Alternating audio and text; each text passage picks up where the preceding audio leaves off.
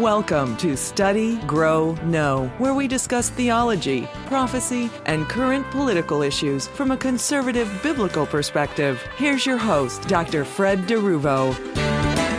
Jesus taught his disciples in Matthew 24 and also in Mark 13 and Luke 21 what the people living in the last portion of the end times before his physical return would see and experience. I wonder, is that us now?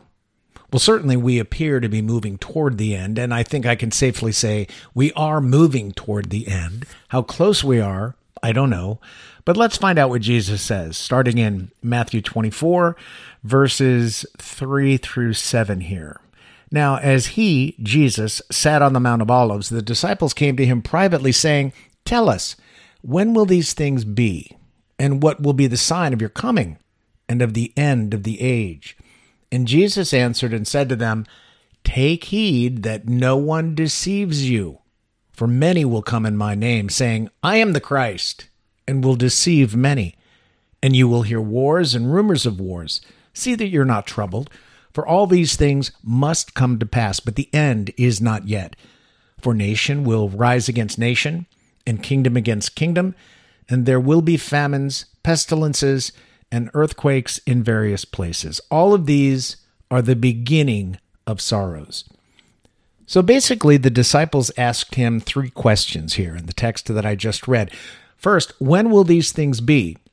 Second, what will be the sign of your physical return? And third, when will the end of the age be? Well, the first thing Jesus talks about is deception. He immediately warns the disciples about the coming deception that will clearly happen to allow Antichrist to gain the global throne over the final kingdom of Daniel 2. But notice that Jesus says, "Many will come in my name and will even claim to be the anointed one, the one for whom the world has waited, the Messiah. These false Christs will deceive many," according to Jesus. Jesus is saying that the level of deception will increase dramatically as the world draws nearer to our Lord's return. Currently, there are so many leaders within Christendom who only a few decades ago were very careful about what they said publicly regarding the Bible, regarding Jesus, regarding God, and other things. But today, they're not afraid to speak their minds filled with falsehoods. These so-called higher critics are nothing more than propagandists for Satan, doing all they can to minimize the importance of the Bible, God, and all things connected to him. Their purpose is to create doubt so that people will lose faith in God and his authoritative word and be directed away from these things. Now, over the past 20 or 30 years, or possibly more, these critical deceivers have gained more power and have secretly crept into Bible schools and universities. I recall this very well during my time at what used to be called Eastern Baptist Theological Seminary, which was on the outskirts of Philadelphia, Pennsylvania. Four professors then immediately come to my mind to this day who called into question the validity of aspects of Scripture. Now, when a student would offer some sort of retort or dissenting opinion, I vividly recall the usual response from the professors was a bit of a smirk and a knowing look on his or her face that essentially said, "Oh, when you grow up, you'll realize that the fairy tales you've been taught, and you've chosen to believe are just that, fairy tales." Well, needless to say, I transferred to another institution to finish my master's degree. But of course, these deceivers are not just in Bible colleges and universities, but they're also in many churches as leaders and senior pastors. They spend their time injecting human reasoning into why the Bible is not really all that miraculous and why God isn't really involved with people's lives. So the amount of deception heaped on the average churchgoer or Christian today is immense, compared to what things were like in the 1960s and 70s when these types of false leaders were part of a fringe. But now they are part of the mainstream, unfortunately. And the saddest thing here is that because so few Christians read and study God's word on a daily basis, most have no real clue what the truth is. So the default way they figure out truth is by looking to their feelings. If it feels good, oh, it must be of God, especially when I'm in church. Now, one of the things that it's important to understand here is that these deceivers are more likely the tares that Jesus speaks of in his wheat and tares parable of Matthew 13, 24 through 30.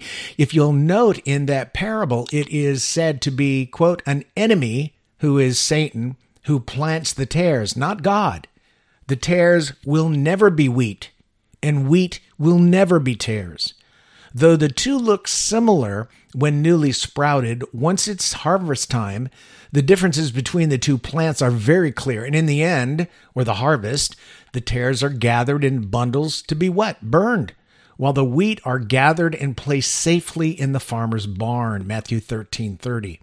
Now, in Matthew 15:13, Jesus kind of alludes to this and reiterates the message after speaking about what defiles a person when he says simply this, quote, every plant which my heavenly Father has not planted will be uprooted. Those are powerful words from our Lord. Now, Jesus specifically warned the disciples and us that deceivers would come during the last portion of the end times. Paul echoed that sentiment, as did Peter, John, and other New Testament writers. It's a very important subject and one that needs our constant attention, yet we often ignore the possibility that we can be deceived. All of this growing deception will ultimately lead to the entrance and acceptance of the coming man of sin or Antichrist. That one final satanically infused individual who will lead much of the world astray. And that's what Jesus' main point to his disciples is all about. That's why he warned them to take heed or be totally alert and even to watch for it to happen. It's a sure thing. It's going to happen. Be aware of the possibility. Be aware that it will happen, so be on guard. Are preparations for this day of the revealing of the Antichrist in the works now? Well, next, Jesus refers to the specific signs that will accompany and even usher in the final years, the final 7 years of human history, ending in the physical return of our Lord. He states that people living in the end times or the end of the end times, quote, will hear of wars and rumors of wars. See that you are not troubled. Now, what is the world seeing and hearing about now? Wars and rumors of wars, especially where Ukraine, Russia, and other countries are concerned, or what they're calling World War III. Now, in fact, Jesus' next statement clarifies it even more. He says, when we hear of wars and rumors of wars, that we shouldn't be troubled because the end is not yet. In other words, despite the vast amount of negative reporting that indicates, quote, oh, we're all going to die. Well, the plain fact of the matter is that we are not at the end of human history yet. And that's when Jesus physically returns. The end is still in front of us after wars and rumors of wars. That end that Jesus speaks of is both his return and the end of this particular age in which we are living. From here, Jesus lists things that all go under the category he calls beginning of sorrows. In other words, the wars, rumors of wars, and the things he mentions after that are all significant because they will bring the world closer to the actual end. And those things are famines, pestilences, and earthquakes in various places. So Jesus warns us to be on the lookout for wars, rumors of wars, nations rising against nation, and kingdoms against kingdoms, as well as famines, pestilences, and earthquakes all over. Even though the world has experienced these things in the past, it seems to me that we are there, or at least nearly there, because we are currently experiencing more wars and rumors of wars and being warned of famines that are to start happening within months in various places throughout the world. And beyond that, pestilences, which are illnesses or pandemics, have also occurred and will continue to occur, whether or not, and there's a lot of arguing about this, whether or not CV was an actual pandemic or not. It certainly was treated as if it was, just as avian flu resulted in the culling, the destruction of millions of chickens and turkeys. We've read of hundreds of thousands of cows dying for no apparent reason, and we've seen one after another food processing plant all destroyed by mysterious fires. Beyond all this, natural gas production, as well as oil drilling, are way down for a number of reasons. Some believe the Nord Stream gas pipeline was shuttered due to terrorism, and because of sanctions against Russia, many countries like, for instance, the USA, are no longer importing Russian exports, gas and oil, in an attempt to harm Russia's economy. Now, of course, instead of harming Russia's economy, these sanctions have only worked against the countries issuing them, like the USA. Projections recently by Bank of America indicate that the USA is set to lose, ready, 175,000 jobs per month starting in 2023. Inflation is skyrocketing with large percentage point increases in produce, vegetables, and other staples sold by grocery stores. There is a perfect storm developing, created by Satan himself, using human minions to do it, to destroy what currently exists in order to be replaced with something else. Build Back Better, by the way, relies on destroying what exists now. Now, all of these things are really nothing less than artificial constructs. And here's what I mean by that. The problem that global society is experiencing is due to the artificially constructed, very real problems that are being used to overthrow nations, especially the USA. Besides everything I've mentioned, just consider how much transgenderism and all forms of LGBTQ plus issues are being promoted. The bulk of it is in the United States. Consider also how child mutilation, gender reassignment surgery is being pushed onto very young people. Again, the bulk of it in the United States. We're also hearing a great deal of transhumanism, which turns out to be a melding or uniting of humanity with machine and technology. And this is ultimately being pushed for eternal life, a way of bypassing God completely. And I firmly believe they want to experiment on humans so they can perfect it, and then it will be used in its perfected form on globalists if they get their way.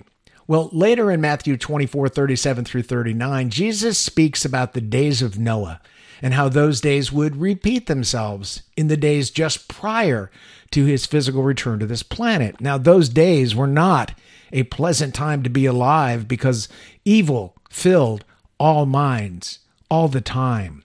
All except Noah and his family. No one else appeared to have been at all righteous in any way except Noah and his family. The evil and shedding of blood had become so great that God decided it was simply best to destroy all living things except what was to be saved in the ark and start over with Noah. Interestingly enough, I find this fascinating. Jesus does not mention the tremendous evil of that categorized those days. He simply points out that in spite of all the evil that had become the norm in society, people did the same things that people do today then. Then they married, they gave in marriage, they ate, drank, strove to be happy. They wanted to be happy. They wanted to have fulfilled lives. None of this, though, is why the world was destroyed.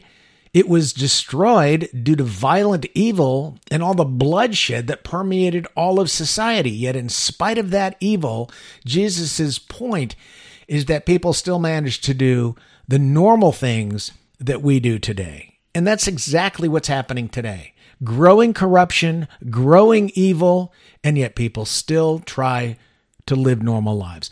So look what's happening in several parts of the USA, though. Some states are passing laws that will allow mothers to kill their children months after they're born. It's called murder, or it's always been called murder, but now it's not. It's just called abortion.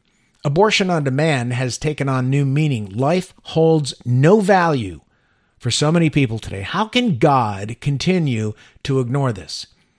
I'm getting beyond the point of being amazed at all that is happening in the world. After all, I cannot truly imagine what Noah's and Lot's worlds were truly like. Can you? Violence, blood, transhumanism, atheism on steroids, warring factions, and all the rest? Well, it seems to me that God's judgment on the entire world occurred the first time in Noah's day, resulting in the deaths of millions and millions of people and all the animals. According to many passages in Scripture, God will judge again during the upcoming tribulation, resulting in the deaths of multiple millions of people and animals and the near destruction of this planet. During the great flood of Noah's day, the earth underwent severe geographical changes due to that deluge. And of course, that makes sense. The weight of the water, the way it rushed in, how everything eroded and changed. It's not hard to imagine. We appear to be on the cusp of God's second judgment of this planet, though not by flood. Why? Because the same type of insane global situation exists today that existed during Noah's day. Now, unlike Noah's day, or even Lot's for that matter, Christ had not yet come. He had not yet lived and died for the world's sins. His life on earth and his death and resurrection and ascension are all behind us historically. So the remaining final global kingdom can come to fruition, and Satan can now give it his best shot in overcoming God, which will still end in abject failure, though he likely believes otherwise. The world is sadly moving toward the final phase, which includes God's judgment. However, having said all of this, I'm also convinced that God is there and will be faithful to those who love him, who prove it by following him and living lives that glorify him. Are you one of them? Am I one of them? Well, thanks so much for joining me today, and I pray until we meet again, God would open your eyes to show you how blessed you are in him. You've been listening to Study, Grow, Know with Dr. Fred DeRuvo. Please join us each week for new broadcasts that deal with theology, prophecy, and political issues from a biblical, conservative perspective.